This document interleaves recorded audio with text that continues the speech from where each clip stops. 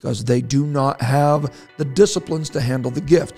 You can gift somebody something that is beyond their ability to control it.